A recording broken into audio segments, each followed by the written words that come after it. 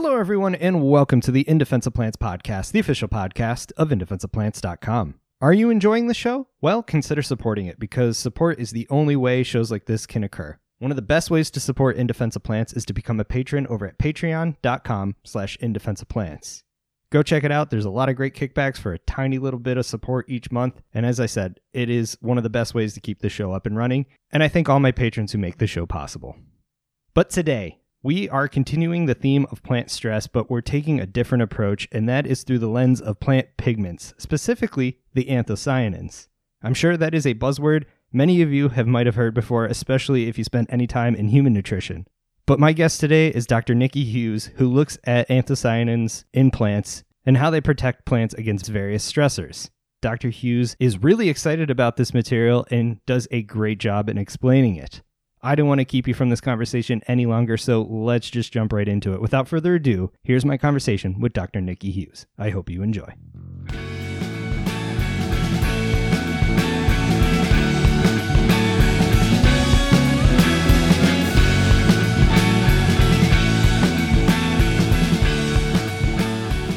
All right, Dr. Niky Hughes, welcome to the podcast. I am really excited to talk to you today, but let's start off with an introduction. Tell everyone a little bit about who you are and what it is you do. I'm an associate professor of biology at High Point University, where I teach classes in botany, global change ecology, environmental science, and evolution. And I have a undergraduate research lab that looks at adaptations of plants to environmental stress, specifically adaptations that involve red pigments in leaves. And we also look at cloud effects on plants in the context of climate change as well.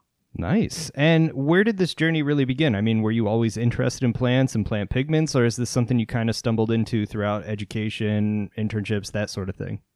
Oh, definitely the latter. I was actually a music education major in college. And I mean, I wasn't even that good at the bassoon. I was a bassoonist, but that's the only thing I knew I was good at, because I didn't really have a good biology class, and I didn't even know I liked biology. And so I just happened to take biology as a gen ed requirement and fell in love with it.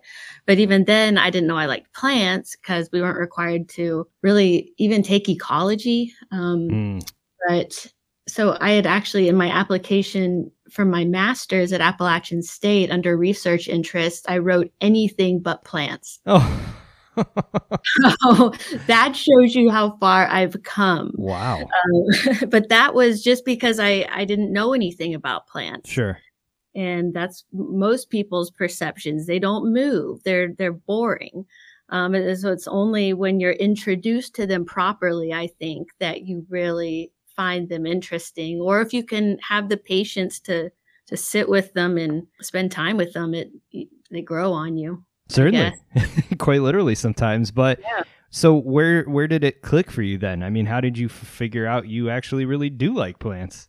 Well, so in my master's degree, I started out doing molecular work in a lab, and I remember looking out the window and wanting to be outside and not liking pipetting and keeping track of things. Yeah. And so I was taking an organismal ecology class at the time with Dr. Howard Neufeld at Appalachian State. And I loved the class. It was just about how organisms have adapted their physiologies to the environment. So it was animals and plants. And so I approached him and I was like, I really love this stuff. Could I work in your lab? And he's like, yes, but I work on plants. And I was like, well, but how he got me in was by the way he presented the research topic to me. He goes, well, I've got a project for you. There's a plant in the Appalachian Mountains that turns red in winter and nobody knows why. Ooh. I was like, He's like, you could be a world expert on this plant Galax and why it turns red. And I was like, world expert? Yes. So that's how I started on my plant journey and my anthocyanin journey. Amazing. Really. I love that. And kudos, because Galax was one of my study species. So we've both fallen for different aspects of this plant's lifestyle. So what were you doing to try to figure out why Galax goes from this dark, beautiful green in the summer to this like burgundy level red in the winter?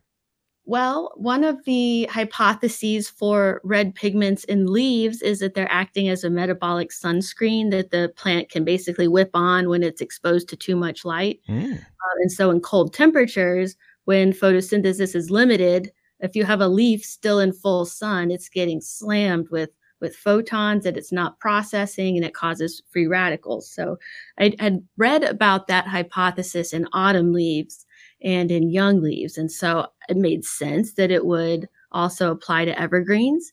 So we measured some different parameters for quantifying light photooxidative stress in red versus green Galax leaves under different colored lights. Colors that anthocyanins absorb well and colors that anthocyanins don't absorb at all. And so that was green and red, respectively. And so the red and green leaves were stressed to the exact same degree under red light, which anthocyanins don't interfere with, but under green, which is their specialty, anthocyanins absorb green light really strongly. The red leaves are hardly stressed at all, but the green leaves were really stressed. Excellent. That's very fun. And yeah, what a great experience, I'm sure, being able to go out and go, I'm just going to go look for Galax and measure some leaves today. Oh, yeah. I was living in my parents' cabin in Jonah's Ridge, and all my field sites were on our mountain. And love that. Yeah. Very cool. And so here you are. You've made a career out of what is essentially, a suggestion that set you on a really, really cool trajectory. And my question then is you mentioned red pigments. Is that because of this work, or is this just really where a lot of interesting things are happening in the plants? And then from that, is it, you already mentioned one pigment, are there other potential pigments that you work with that factor into red coloration in plants? Well, I do like getting obsessed with certain topics. It just happens naturally. And I got obsessed with anthocyanins during my PhD. I started seeing them everywhere.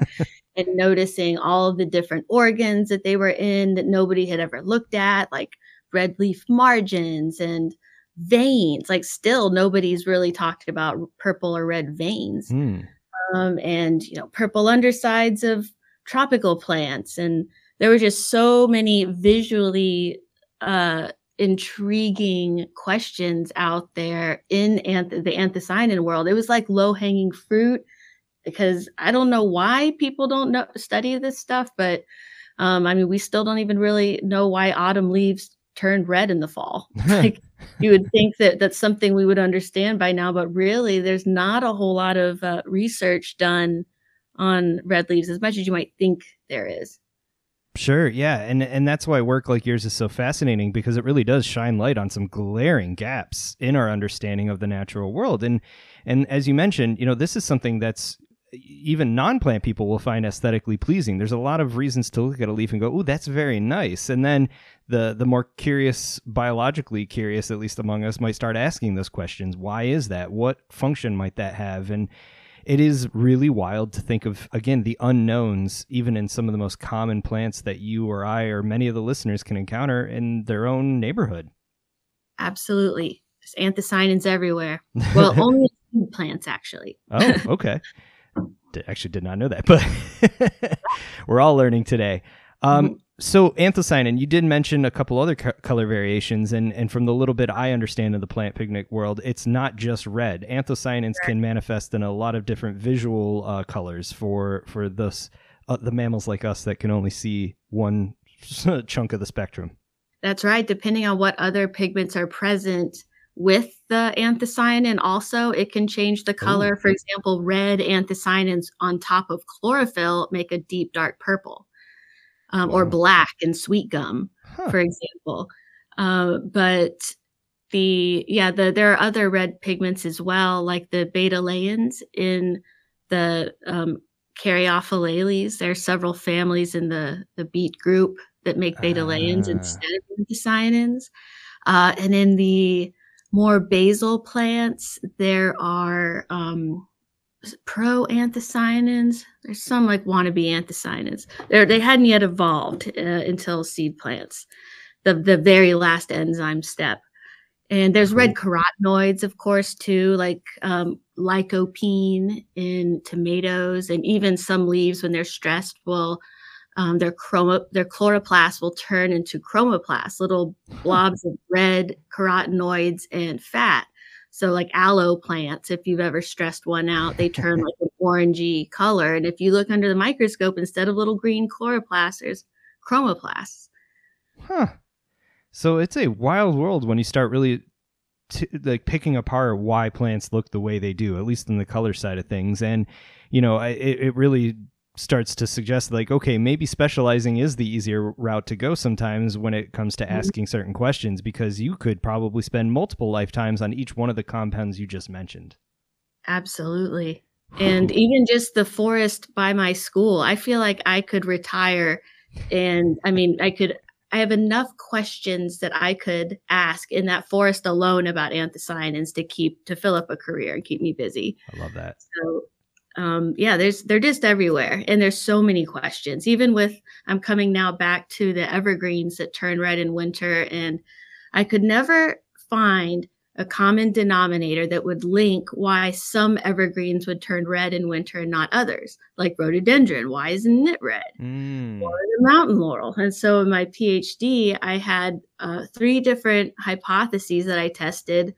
And they were all wrong. They were all based on stress, like thinking maybe the red leaf species are more water stressed, or maybe they have, they're nitrogen limited, but everything came back like a total mixed bag. And now I'm starting to think it might be camouflage from mammal herbivory. Ooh, wow. Okay, so we've got a lot to unpack here, but I do want to point out something you said that I think is something everyone needs to hear, is that you had an idea and it was wrong, and that was okay. That is the scientific process in a nutshell. Okay. You go testing for it. Sometimes you're right, sometimes you're not. Oftentimes it's somewhere in that middle gray area that no one wants to talk about, in presentations at least, where the it depends comes into play, but it's okay. And that's where you let the data take you for the journey. Yeah. It's a helpful attitude in life too. Sometimes things just don't work and you just keep going. What science has taught me, usually things don't work. Yeah. You just keep going. Far more often than not. But that's the perseverance is what matters. So when you say anthocyanin, I mean, some people will have heard that in the health food industry. You know, that's not something that's, you know, completely foreign to those not working around plants every day.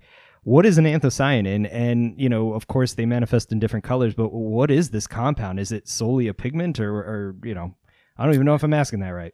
Well, it is actually just one of probably many hundred metabolites produced via the phenylpropanoid pathway, like built on phenylalanine as like a precursor. And all of those other flavonoids are clear. Well, the vast majority of them are. And so really there's just an enzyme or two difference between a molecule with pigment and without. Interesting. So attachment of the sugar is what stabilizes the electrons for the pigment. And so I know if it doesn't have a sugar, it's really unstable. The backbone, but there can be all kinds of different sugars and sometimes metals attached to them, sometimes multiple anthocyanins, sometimes really fancy decorations that are unique to specific taxonomic groups. There's over 700 different anthocyanins. Wow. Okay. Yeah, they could be used as taxonomic markers. No way. Okay, so you could actually look at like conserved anthocyanin production and say there's a chance these are related. Yeah. Wow. So like in the orchids I study, they have a really fancy anthocyanin that you only see in orchids. Nice. That's cool. That's my new favorite anthocyanin, I think.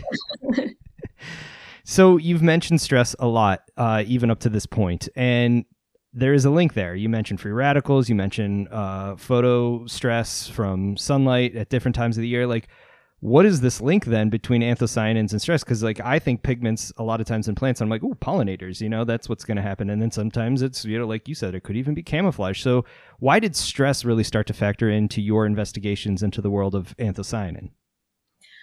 Well, there are lots of different stresses that will make a plant vulnerable to high light. For example, if a plant is drought stressed, it won't be able to open its stomata to take up CO2. But if it's still in full sunlight in a field getting pounded by photons, it needs to hide. And so anthocyanins are a metabolic sunscreen that they can put in the vacuoles, the largest organelle in the cell. So it's an effective sunscreen for the lower leaf cells.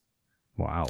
So anyway, it could be low nitrogen stress, it could be drought stress, cold temperature stress, developmental stress, like in young leaves.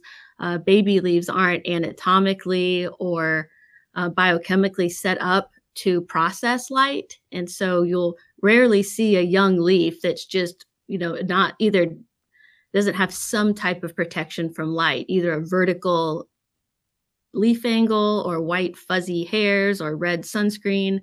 But there's lots of ways to stress a plant, and usually high light plus that stress makes things worse by making free radicals. Okay. And so I can get my head wrapped around a pigment used as sort of a sunscreen, but free radicals. I mean, there's another that for a while there, like early aughts, was like a big buzzword in the human health industry. Like, what are anthocyanins doing there potentially in some species? Well, I have a experiment underway that I can't talk about. Okay, that's fine. I love those. We'll just have to have you back on. All right, let me think how I can answer this without answering it. So one way plants use anthocyanins in fruits is as like a visual signal that the fruit is ripe. Mm-hmm. So as, for example, an apple ripens, the carbohydrates, which are polymerized as starch when the apple is young, as they start to break down into simple sugars, the sugars turn on the genes for the anthocyanins.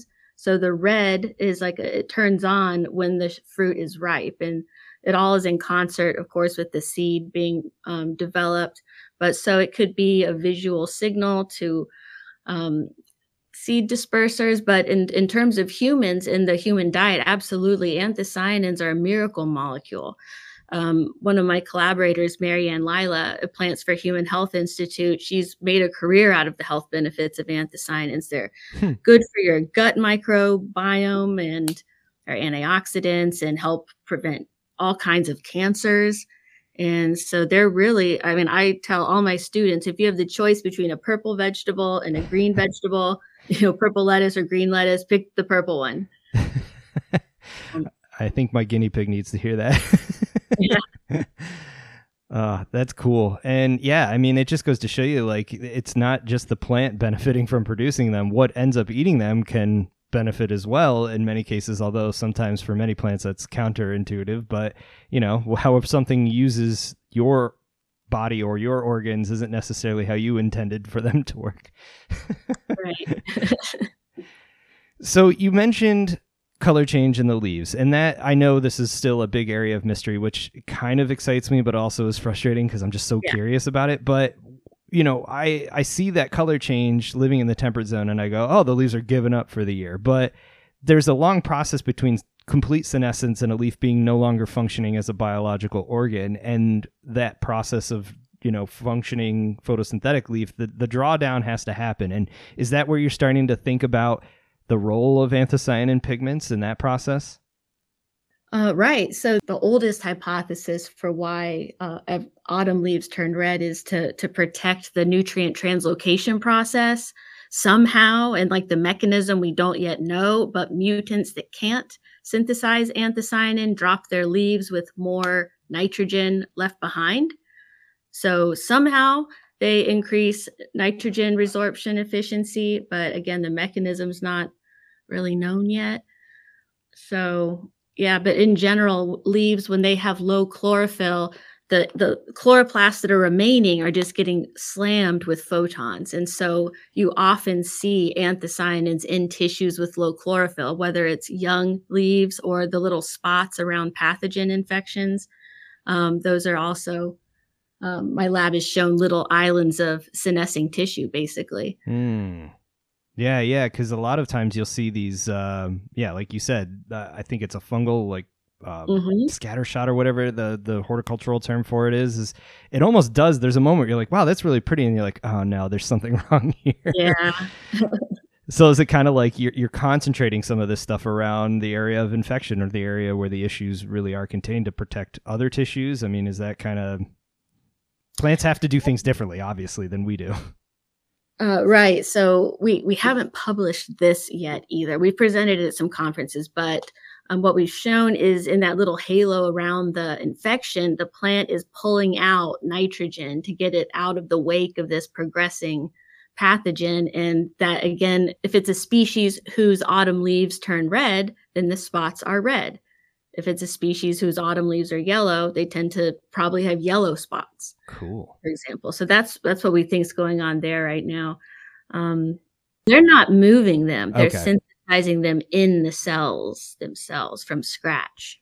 Oh, so these pigments can be made at any point in the leaf, so to speak. Oh, yeah. Okay. It's just adding an enzyme. Wow. And that process, I mean, it's got to be costly, right? But to do it de novo, that's just wild to me. Only adding 1 or 2 enzymes to the pool, and the substrates are already there. Now there is the sugar moiety, but there's actually a hypothesis that anthocyanins are helping reduce sugar stress by binding up sugars if there's like sink stress, like sink limitations. So the thing that gets me is the more you kind of get into the nuances of these interactions, it's like so few things in biology are one-to-one. Like this happens because of this and only this alone. Some things are like that, but a lot of things are sort of pleiotropic, multiple functions. And it kind of sounds like this could really make studying this stuff all the trickier because the noise in biological data is already there. And then you add the multiple functions that these sorts of things can serve in an evolutionary trajectory of a species.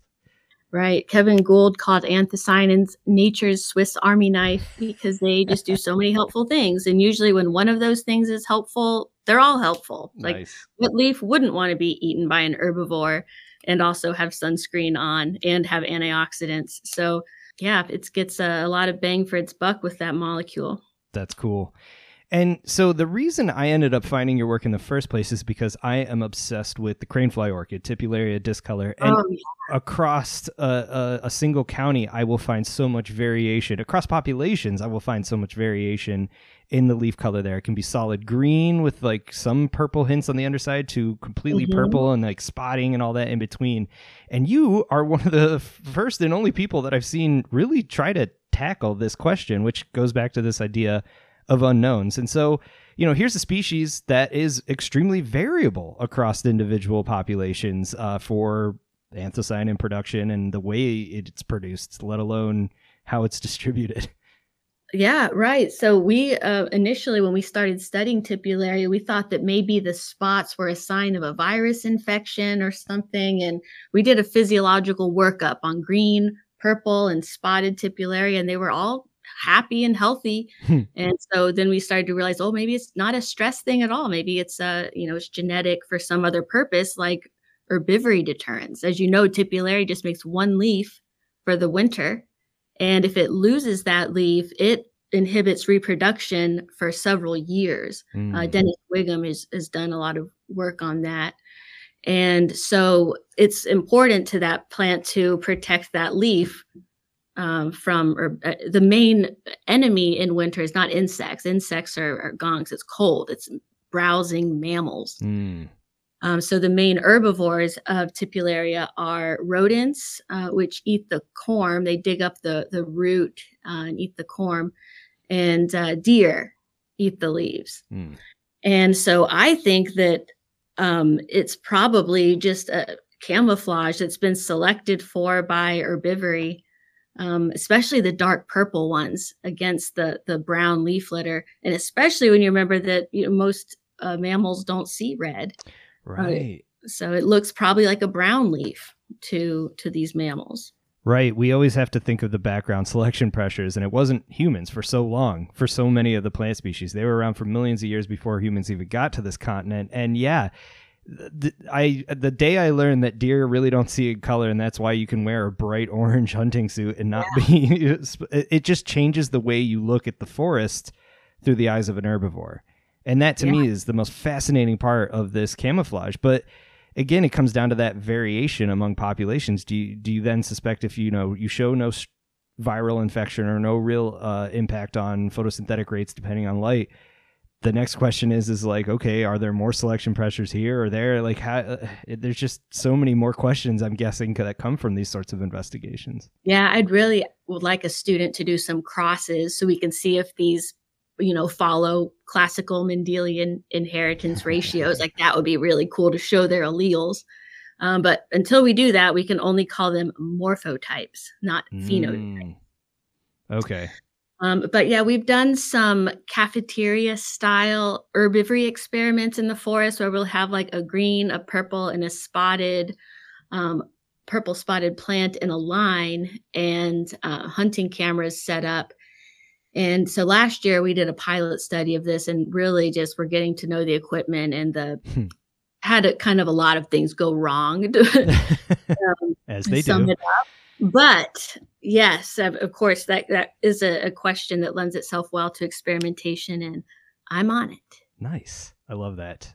Just so many reasons. Your open door policy, you're welcome back to talk about these sorts of things in the future. But yeah, and the other side of this is I want to remind everyone, you're talking about undergrad research. So you're really giving a lot of folks a really cool crash course in what it takes to do science. But there's also inherent challenges of that from a PI of a lab. Like, you have to think of turnover. You have to think of, who's doing what and what kind of aptitude and specialty or talents certain people are bringing to the table. But I just love like the persistence and just the drive to get this done, and the introduction to science for so many people like don't get it until, unfortunately, grad school. And then you go, oh, I actually don't like this, or, hey, I love this. I wish I would have done it sooner. Yeah, I really love mentoring students in the lab and going out in the field, introducing plants to them, and just being with them in the field is one of my favorite things. It is hard. There are challenges, of course, with teaching undergraduates compared to graduate students. For example, you can't necessarily count on them to be able to do field work on the weekend, or if the sun's actually out and you can go out and take measurements, they have a class. Right. So some things don't really lend themselves well to scheduling like a 9 to 12 research block, especially when your research is weather dependent. And so there's a lot of slack to be pulled. But we get it done. Yeah. And I mean, your publication record is a wonderful example of getting it done and doing it in such varied ways. And that brings up sort of the techniques involved in the science that you do, because it's one thing to go out and measure leaves and look at, the pattern of spotting on a leaf. It's another thing to try to understand the pigments, what different functions and roles and how they're doing things at the cellular level or at the molecular level, what different things. So it seems like a lot of your work has to span lab work, field work, and everything in between. Yes, and that is actually by design. Oh. So I made a conscious choice during my PhD about whether I wanted to be a specialist or a generalist. Like, do I want to keep going with anthocyanins, or do I want to learn about other things? And so the compromise I came to is, well, I'm going to focus on anthocyanins, but ask questions at multiple structural levels and using lots of different techniques. So that is probably related to the breadth you observe. That's an awesome conscious decision to make. And I'm sure some days you go, why am I doing this to myself? But, when it pays off, it pays off. And again, I just keep circling back to these unknowns, because when I bring up this idea of, like you had mentioned earlier, the purple underside of some tropical leaves, or even, going back to the cranefly orchid, a lot of ideas have been thrown out there. Some get clung onto and just repeated ad absurdum, even if there are no data to support them. Like the one I always hear is it's maximizing photosynthesis in a shady environment. Well, you have to figure out how to study that first and foremost. And then you have to do that across different species and different environments under different sort of conditions. Like, I know you mentioned you're working with like water loss and clouds, like that can factor into things. So the idea of being creative to want to test this, let alone the tests you have to do to disprove a hypothesis, you got to be adaptive. Yeah. You mentioned the purple undersides. Yeah, you talk to most tropical biologists and they're like, oh, it's a reflecting red light back up into the leaf to maximize light capture. And so one of the chapters of my dissertation was testing that hypothesis, where we did multiple experiments of how tissues with anthocyanins in the bottom versus without on the same leaf using variegated plants under red light show zero difference in photosynthesis under red light. Yeah. So that paper kind of shot a hole in the backscatter hypothesis. And in that same study, we found that like we were looking into the size of these leaves. This was in Tom Vogelman's lab at University of Vermont. And you can set leaves up such that the upper surface is facing sideways and there's a light shining on it. And you're looking through the cross section through a microscope at chlorophyll fluorescence. Ooh. And so there's like a narrow bandpass filter. So you're only looking at, if there's light, it's chlorophyll fluorescence. And so we could have parts of the leaf with red undersides and parts of the leaf without it right next to each other and see visible differences when it came to green light, which is what anthocyanins absorb, like a sunscreen. And so that brought us back around to, well, maybe they're being a sunscreen again, just from the undersides. And so that's what the leading hypothesis is that they're attenuating light, because light, when it bounces all around inside of a leaf. And I've done some studies that have shown it's not as effective of a sunscreen as it would be on the top, but it's better than nothing. Wow. And so the reason we called it the best of both worlds hypothesis for why tropical understory plants might have purple undersides. And that is, they're adapted to deep shade and they depend on these. I'm coming back around. Yeah. I'm taking a back door to this answer. Enjoy it. So in the understory environment, it's very dark during most of the day. And then bam, there's a sun fleck or a sun patch just blasting these understory plants with full sunlight. And there's very little wind in the understory, so it's hot. And these shade plants, most of them can max out photosynthetically under, 100 to 300, 500 micromoles of photons rather than 2,000, which is full sunlight. So most C3 plants saturate around a quarter full sunlight. Wow. And so understory shade plants, it's even less. It might be like an 8 full sunlight. So when they get hit with that, they have to use as much of it as possible because over 90% of carbon gain happens during those short highlight patches. But they can't all at the same time, be ravaged by free radicals and reactive oxygen species.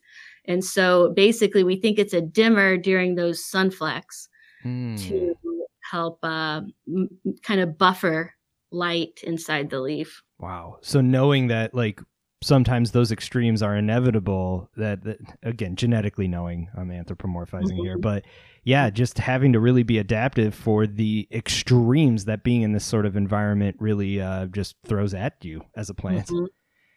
Right. And it's wild to think too, like the more you kind of drill in, like here's this energy coming from our nearest star.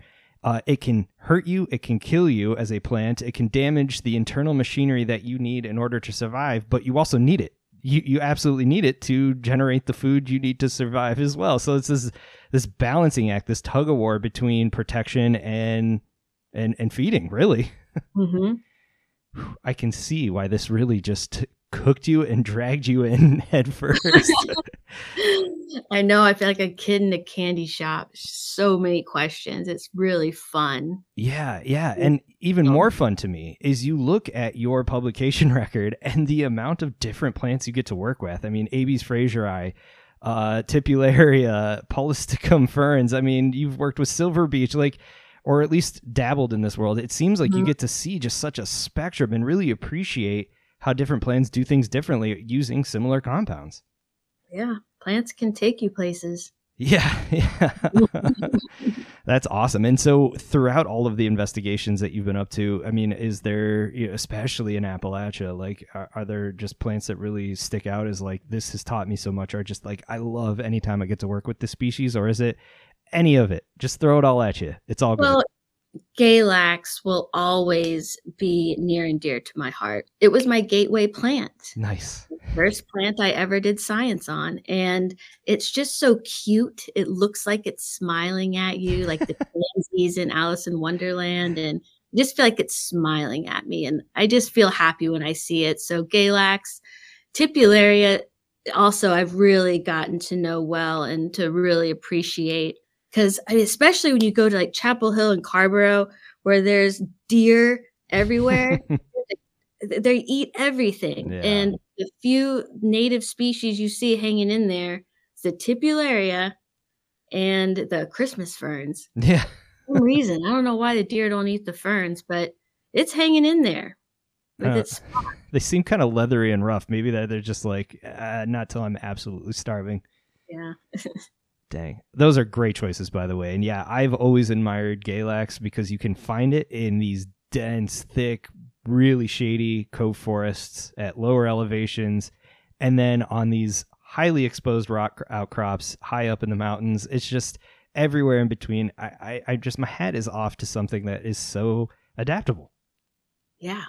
And stunning, by the way. Very, very good looking plant. Do you ever figure out, like, this is something that is totally off topic and I apologize. Like, it produces that scent for a period of time as well, which is real skunky and kind of fun in its own way. Like, I've heard a million different reasons. I've never just taken the time to look up why. Have you ever heard anything convincing scientifically on that?